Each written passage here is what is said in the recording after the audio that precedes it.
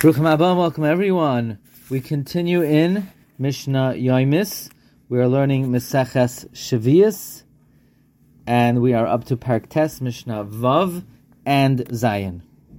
Now we're talking about when the Zman Biur is for certain types of plants. Hamalakid Asamlach, one who gathers moist grass, Achivash Hamasaik.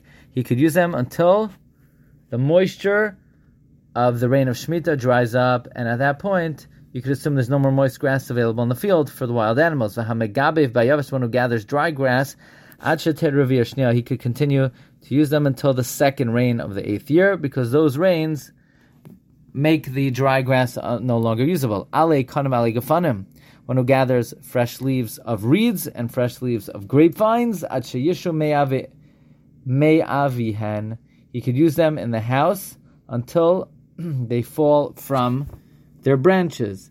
At that point in time, the leaves of reeds and fresh leaves of grapevines are no longer fit for animals. V'hamegabev bayavish, one who gathers dry leaves, he could use them until the second rain falls in the 8th year, because the second rains make the dry leaves no longer fit. Rabbi Kiva says, Bechulan, in all these cases of grasses, could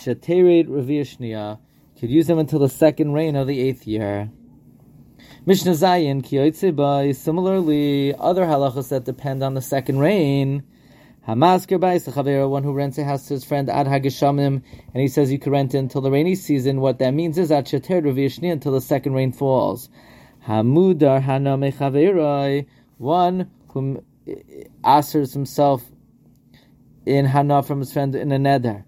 Ad hagsham until the rainy season, ad sheter revi shniya, the neder would exist until the second rainy season. Now, during the harvest, poor people are allowed to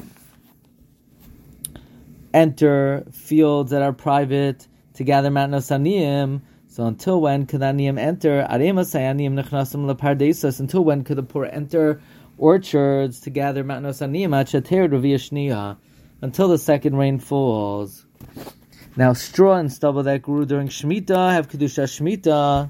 One cannot use them for fuel or for fire in a destructive manner. But